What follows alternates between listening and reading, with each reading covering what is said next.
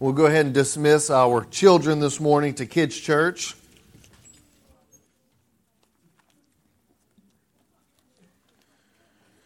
How many of you guys are ready for winter to be over? You know, we complain all year long that we never have a winter in Louisiana. We finally get a winter in Louisiana, and then we complain that it stays too long, right? If you have your Bibles, I encourage you to open up to the book of 1 Samuel.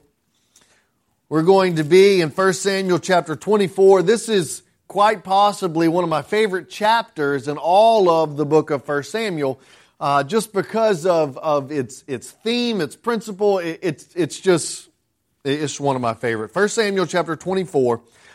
So if you have your Bibles, you can follow along. We're going to read the whole chapter. It's a relatively short chapter, packed full of really, really good stuff.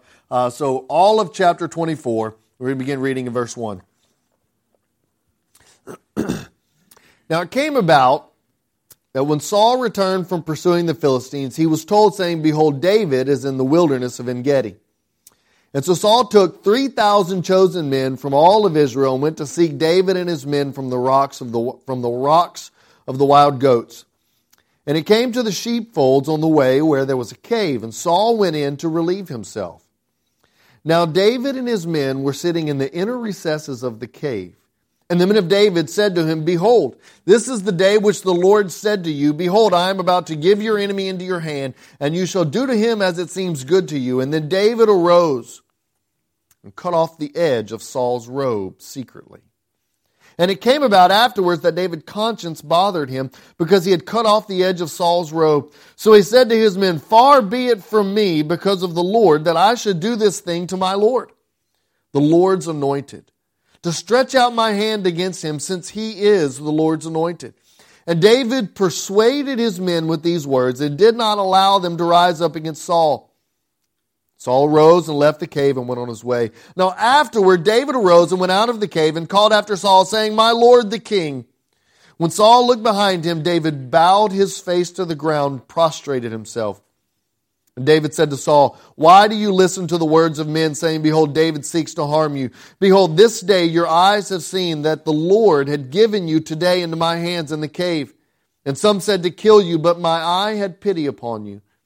And I said, I will not stretch out my hand against my Lord, for he is the Lord's anointed.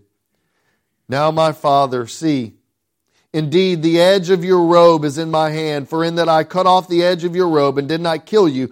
Know and perceive that there is no evil or rebellion in my hand, and I have not sinned against you, though you are lying in wait for my life to take it. May the Lord judge between you and me, and may the Lord avenge me on you. But my hand shall not be against you. As the proverb of the ancient says, out of the wickedness comes forth wickedness, but my hand shall not be against you. After whom has the king of Israel come out? Whom are you pursuing? A dead dog? A single flea? The Lord therefore be the judge and decide between you and me, and may he see and plead my cause and deliver me from your hand." Now it came about that when David had finished speaking these words to Saul, that Saul said, "Is this your voice, my son David?" Then Saul lifted up his voice and wept. And he said to David, "You are more righteous than I, for you have dealt well with me while I have dealt wickedly with you. And you have declared today that you have done good to me, and that the Lord deliver me into your hand, and yet you did not kill me. For if a man finds his enemy, will he let him go away safely? May the Lord therefore reward you with good in return for what you have done to me this day. Now behold, I know that you shall surely be king, and that the kingdom of Israel be established in your hand. So now swear to me by the Lord that you will not cut off my descendants after me, and you will not destroy my name from my father's household." David swore to Saul, and Saul went to his home. But David and his men went up to the stronghold. Let's pray. God, as we see your providential hand in the life of David, God, may we see the biblical principles that are aligned here, that you've called us, Lord, to submit to the authority that you've placed in our lives, that you've called us to wait upon your judgment and your vengeance. God, may we have the intestinal fortitude to be able to stand, to be able to trust you, to be able to do your will, your way. Well, we ask this in Jesus' name. Amen.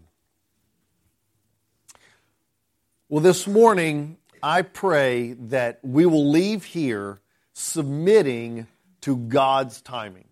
God's timing is infinitely better than our timing. God's perfection and God's ultimate plan is infinitely better than our plan. And in our lives, I want us to understand that it is not enough that we do God's will, but that we do God's will God's way. So oftentimes we, especially in this Western world, we have this idea and this mindset that the ends justifies the means. That as long as we accomplish what is ultimately good, that it doesn't matter how we get to that ultimate good, that the ends justifies the means. And while in a lot of ways, practicality and pragmatism plays itself out that way, that God is intent and God desires for His people to do His will, His way. As we understand the text, we begin reading the text, it is apparent to the reader that David is going to be king. The reader knows that David's going to be king. David knows that David is going to be king. The people of Israel know that David is going to be king. It's clear through the text. Saul knows David is going to be king. David becoming king is inevitable. This is something that is going to happen. Yet David is still intent and he is persistent that him becoming king and him receiving the anointing and him being established as the king of Israel, that he is waiting on God's timing, because it's not enough for David to fulfill God's will. David desires to fulfill God's will God's way. And so that is something that I want us to understand, that David's aware that he is God's man. Saul is aware that he is God's man. David's men are aware. Everybody is aware that David is God's man, yet David is desiring to submit himself to the authority and the leadership and the timing of the Lord.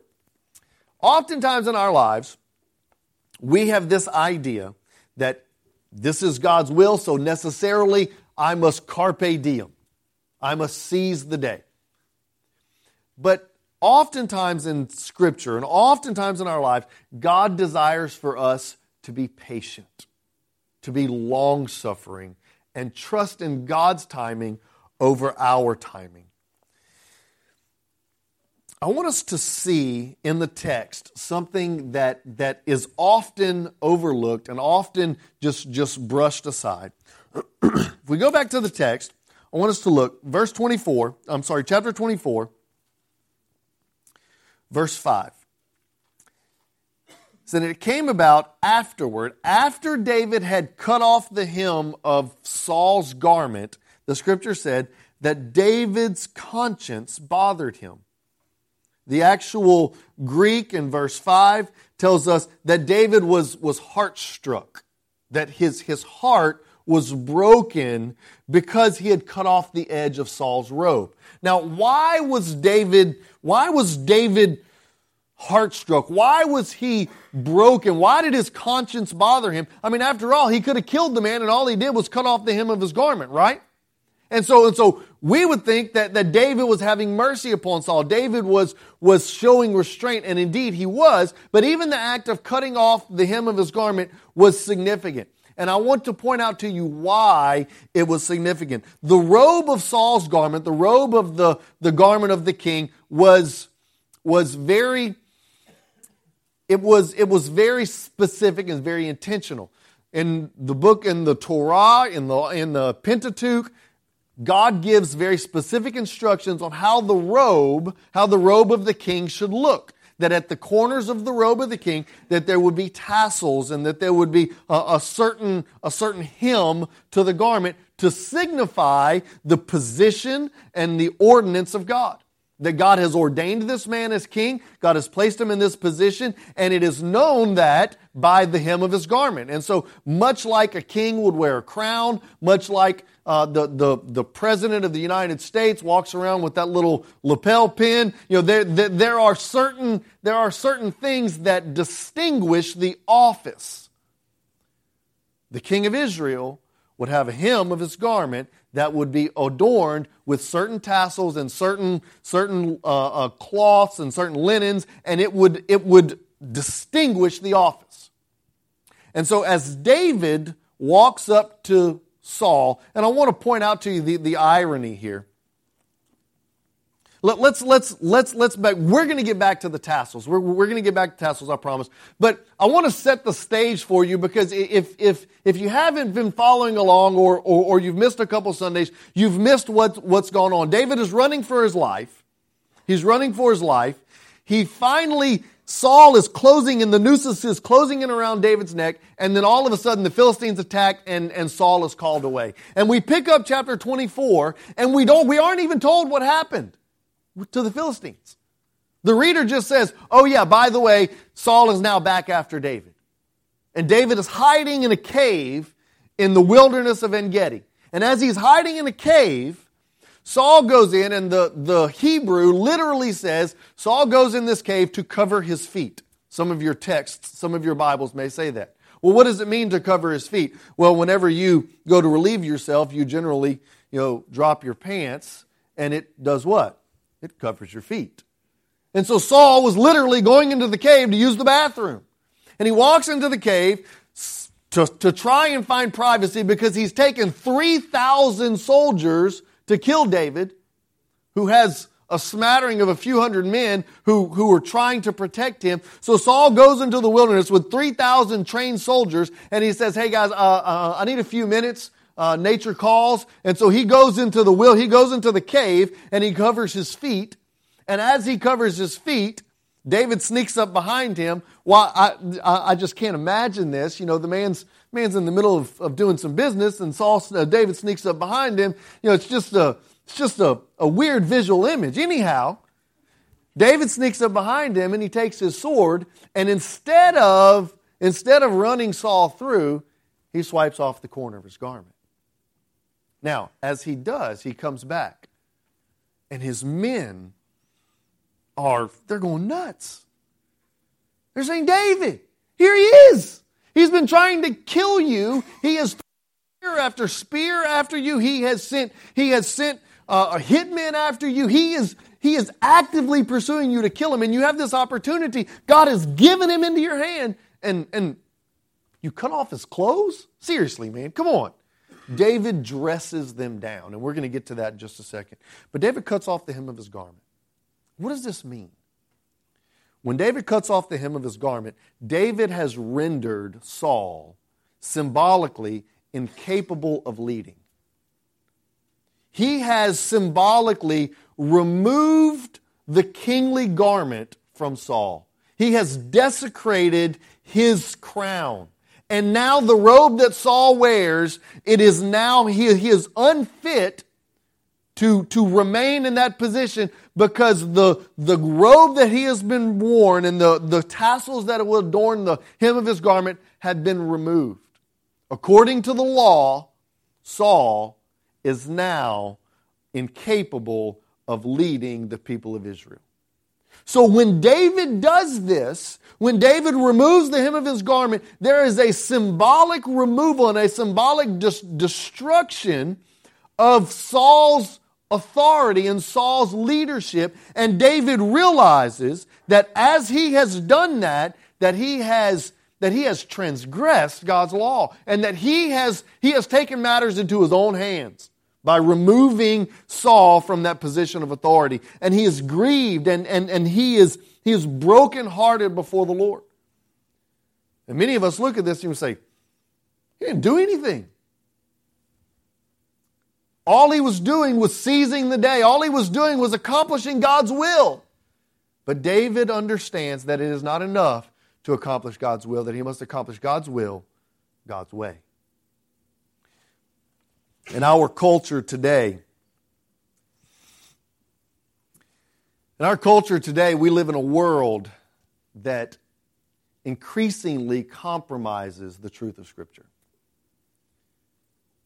That we are so exposed to worldliness that we become desensitized to sin. God's Word, I'm probably not going to make any friends here, so you'll just have to just smile and nod if you disagree with me, and that's okay. God's Word tells us that there is a way that seems right to man, but the end thereof is death. God's Word tells us that He has a prescription that will bring us the most joy and the most fulfillment, and that is in accordance to His Word. This means that God desires for us not only to accomplish His will, but to do it in accordance with His Word. We live in a world today where boyfriends and girlfriends, fiancés, that they begin living together, they begin to cohabitate, and they say, we're going to be married. It doesn't matter that if we're living together, it doesn't matter if we're sleeping together, because this is how we're going to, eventually we're going to be married, we're going to be sleeping together, we're going to be having kids, we're going to be doing all this, so it's okay. It's okay because God's will is for us to be together. I love her, I love him, I'm committed to her, I'm committed to him, so it's okay because that's eventually God's will. But God says it's not enough to do my will, you must do my will according to my way, that there is a way that seems right to man, and that is the world's standard. It says, you know what? How will I know if we're compatible unless we live together first? How will I know if we're able to make this marriage work unless we live together first? That is not God's ordained method. And it's okay if you don't like it. God wants us to do His will, His way. It is not enough that God had ordained David to be king. God told David, He said, I want you to be king, but I want you to wait and trust in me.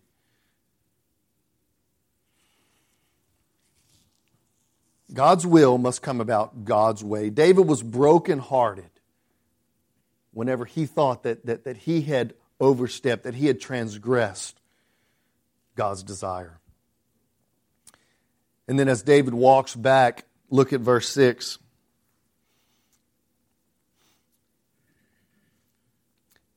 He said, far be it from me because of the Lord that I should do this thing to my Lord, talking about Saul, the Lord's anointed, to stretch out my hand against him, since he is the Lord's anointed. And David persuaded, verse 7, that language there, persuaded, the English does not do it justice. The Hebrew there in verse 7 says that David used his words to tear up his men. That they were insisting and they were persuading David to go and to lay harm to Saul and to strike him because the time is at hand. And the scripture said that David's words, that David tore up his men with his words. He was violent with them. The point that he was about to take up arms against his own men to keep them from pursuing Saul. This was this is how vehement David was at keeping them from Saul, because he understood that God's will must be accomplished God's way.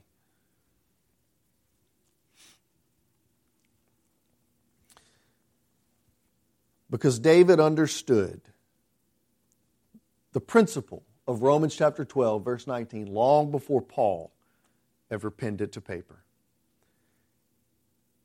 Paul said, never take your own revenge, but leave room for the wrath of God. For it is written, vengeance is mine. I will repay, says the Lord. David understood that God's way is infinitely greater than his way. That if David had taken matters into his own hand, that sure, he could have accomplished the exact same end, but God's purpose and God's plan and God's timing is infinitely better than ours. God's vengeance is much better and much greater and much more complete than ours. If we want to do things our way, the scripture tells us that God will let us.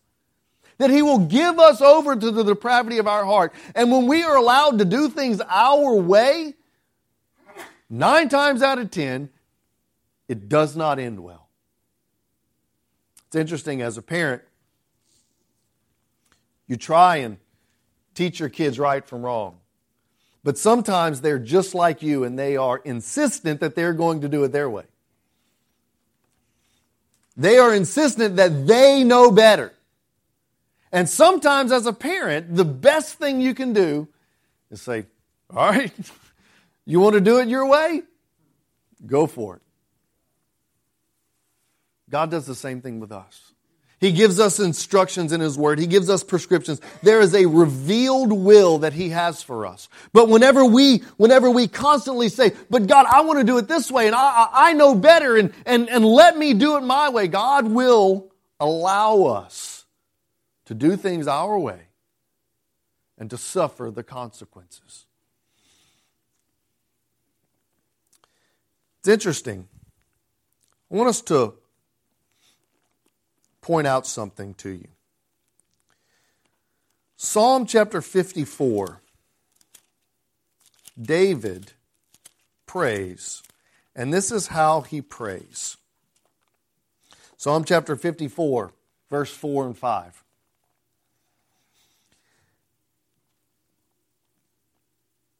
Behold, God is my helper, the Lord is the sustainer of my soul. He will recompense the evil to my foes. Destroy them in thy faithfulness. I want you to hear the prayers of David. He says, God, destroy my enemies. In Psalm 89, he says, God, I want you to knock out the teeth of my enemies. What a godly prayer, right? It's okay to ask for God to excite vengeance upon the enemies of God. It's okay. I am giving you liberty from God's Word to pray the vengeance of God upon the enemies of God. God, those who do evil and wickedness, may you exercise your judgment upon them. It's okay to pray God's Word. This flies in the face of our Western understanding. It flies in the face. We're supposed to love everybody. We're supposed to have this kumbaya Christianity.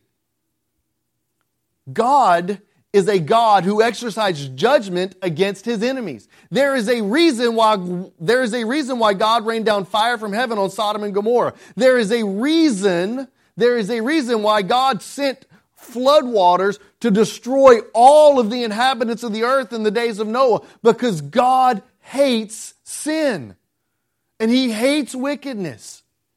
And it's okay to pray the vengeance of God. What is not okay is when we seek that vengeance. It's not okay whenever we begin to be judge, jury, and executioner. We have to trust God, and David understood that. Long before Paul ever wrote it, David understood that. Read Psalm 139.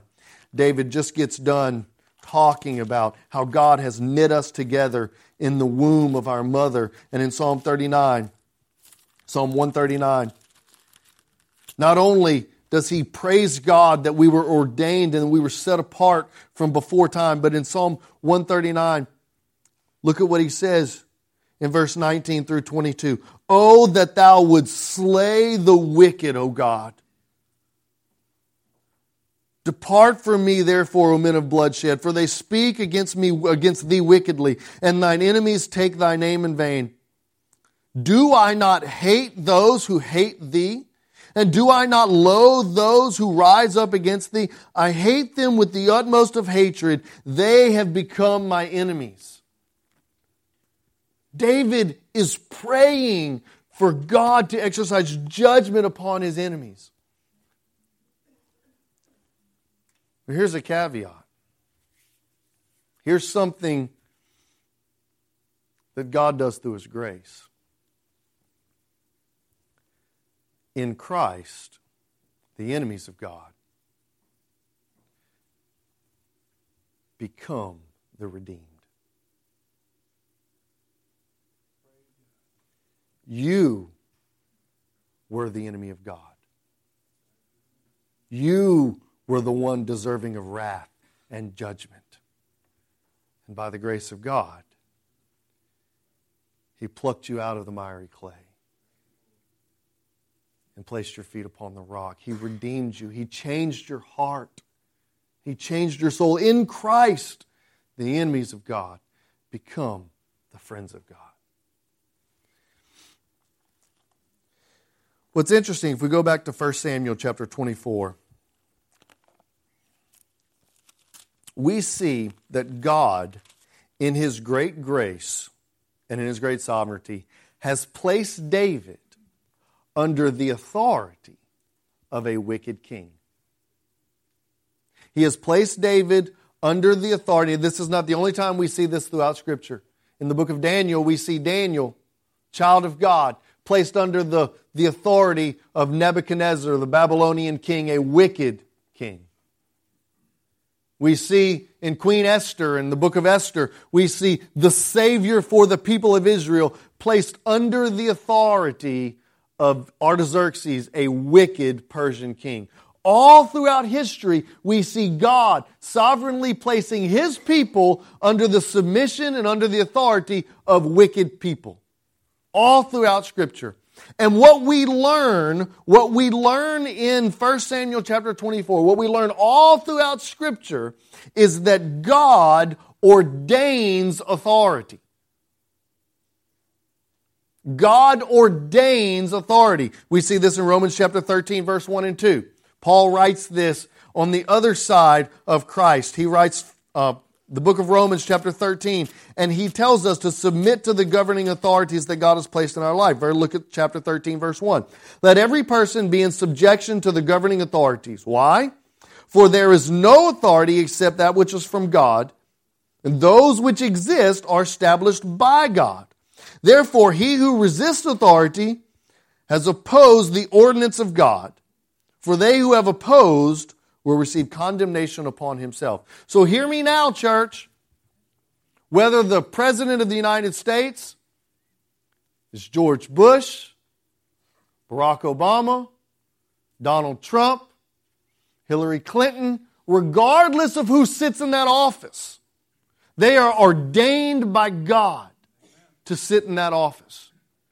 And as the people of the United States, we are to submit ourselves under their authority.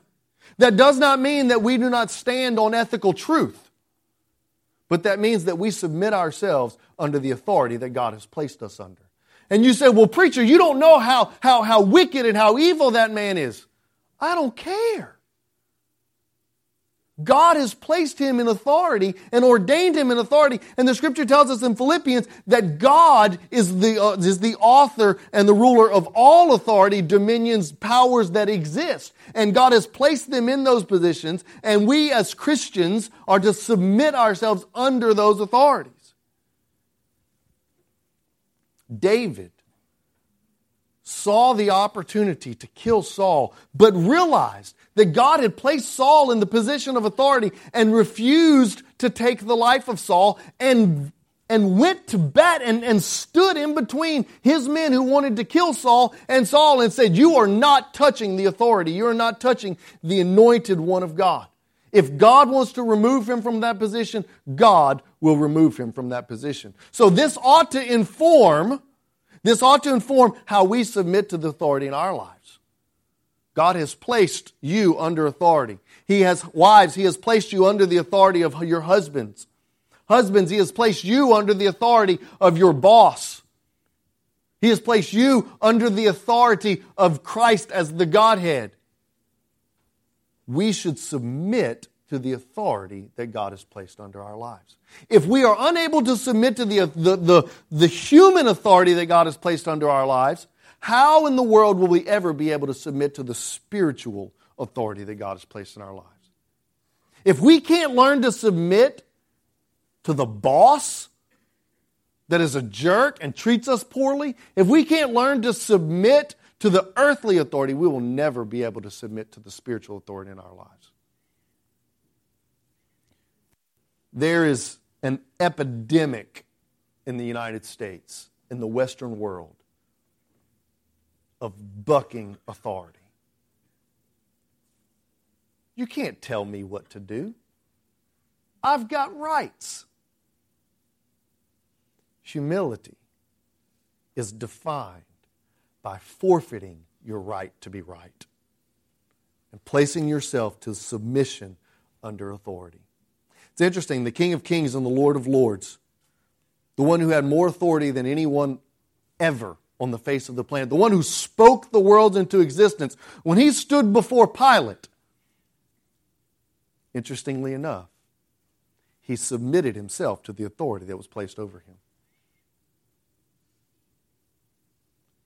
Interestingly enough, Jesus did not claim his position as king. Philippians chapter 2. Go there. I want you to see this. I'm not making this up. Philippians 2.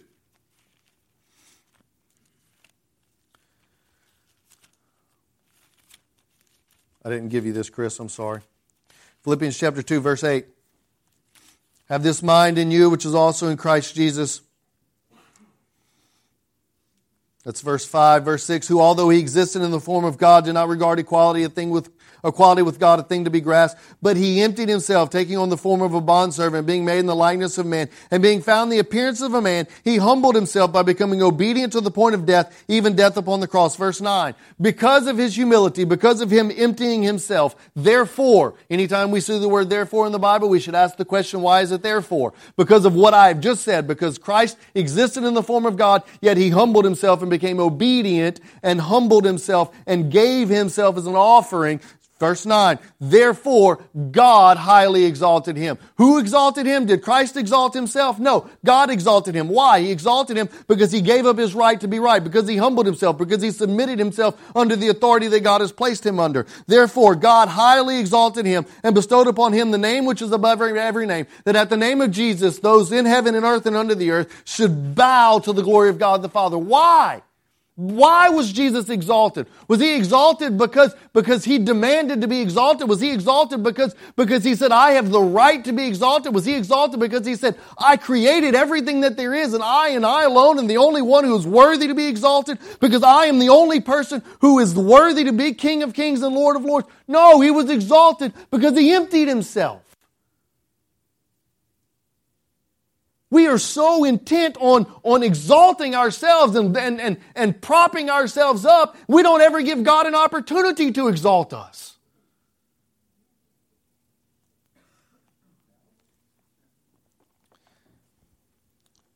I want us to notice at the very end, 1 Samuel chapter 24. David has this interaction with Saul. Saul leaves. Saul says, you had every opportunity to kill me. You didn't. David says, look, I mean you no harm. I'm placing myself under the leadership, under the subjection of your authority. Saul says, we're good. Saul goes back to his house. Where does David go? David said, look, I hear everything you're saying, but I'm still going to go hide in these mountains. Because David understands and David trusts God, not Saul. David placed his trust in God and not Saul. Why? Because David knows that God will accomplish His will His way. It's interesting. Jesus was offered the position of king. He was offered dominion over all. In Matthew chapter 4. It says in Matthew chapter 4 that Jesus was led into the wilderness by the Holy Spirit to be tempted and to be tested by the devil.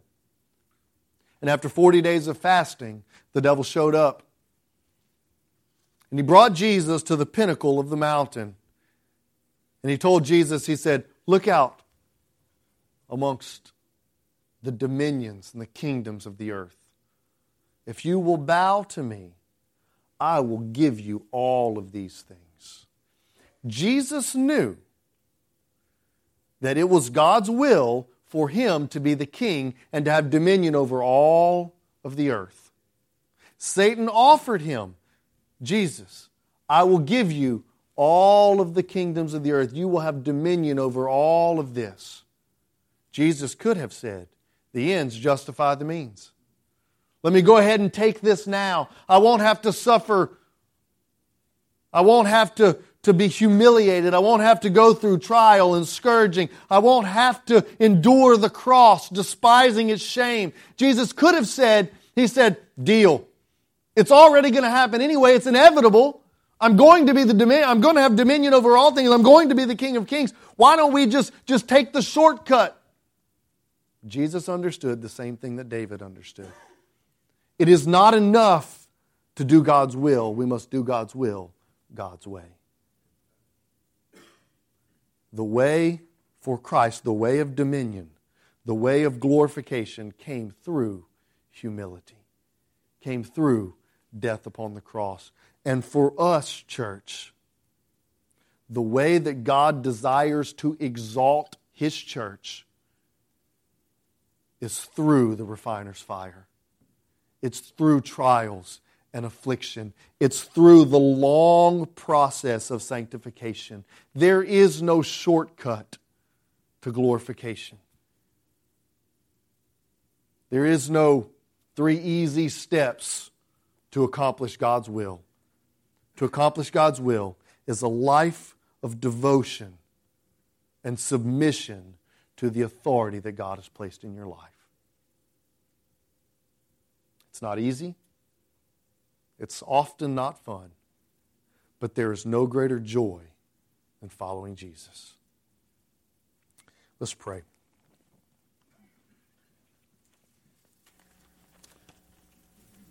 God, You've spoken to our hearts this morning that not only do You desire us to do Your will, You desire us to do Your will Your way.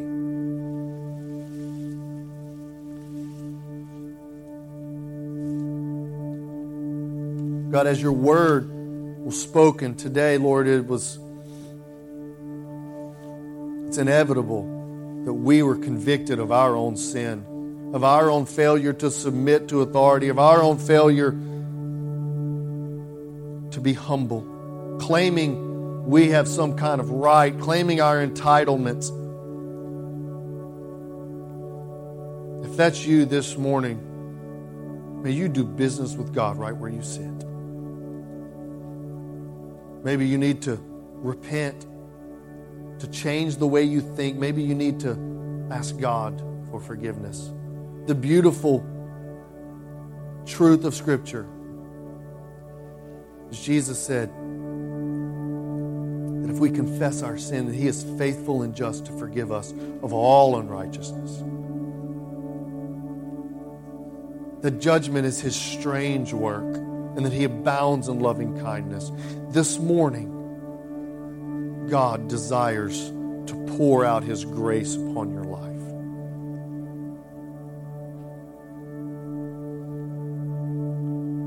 God desires for you to do His will, His way. Maybe you haven't been doing His will, His way. You want to commit to do that today. It starts by following Jesus, by submitting your life to Christ. If you need to give your life to Christ today, may you come. Maybe you need to follow Him and be baptized. Maybe you need to be a part of what He's doing right here at Redeemer. May you honor the Lord by doing His will, His way. God, we pray that Your Holy Spirit would move in this place this morning. That those who need to come to this altar and pray would do so. That those who need to get on their knees right where they're at, that they would do so. That today, that there would be freedom in the house of God. Your word tells us that where the Spirit of the Lord is, there's freedom. God, may You speak to our hearts. In Jesus' name we pray.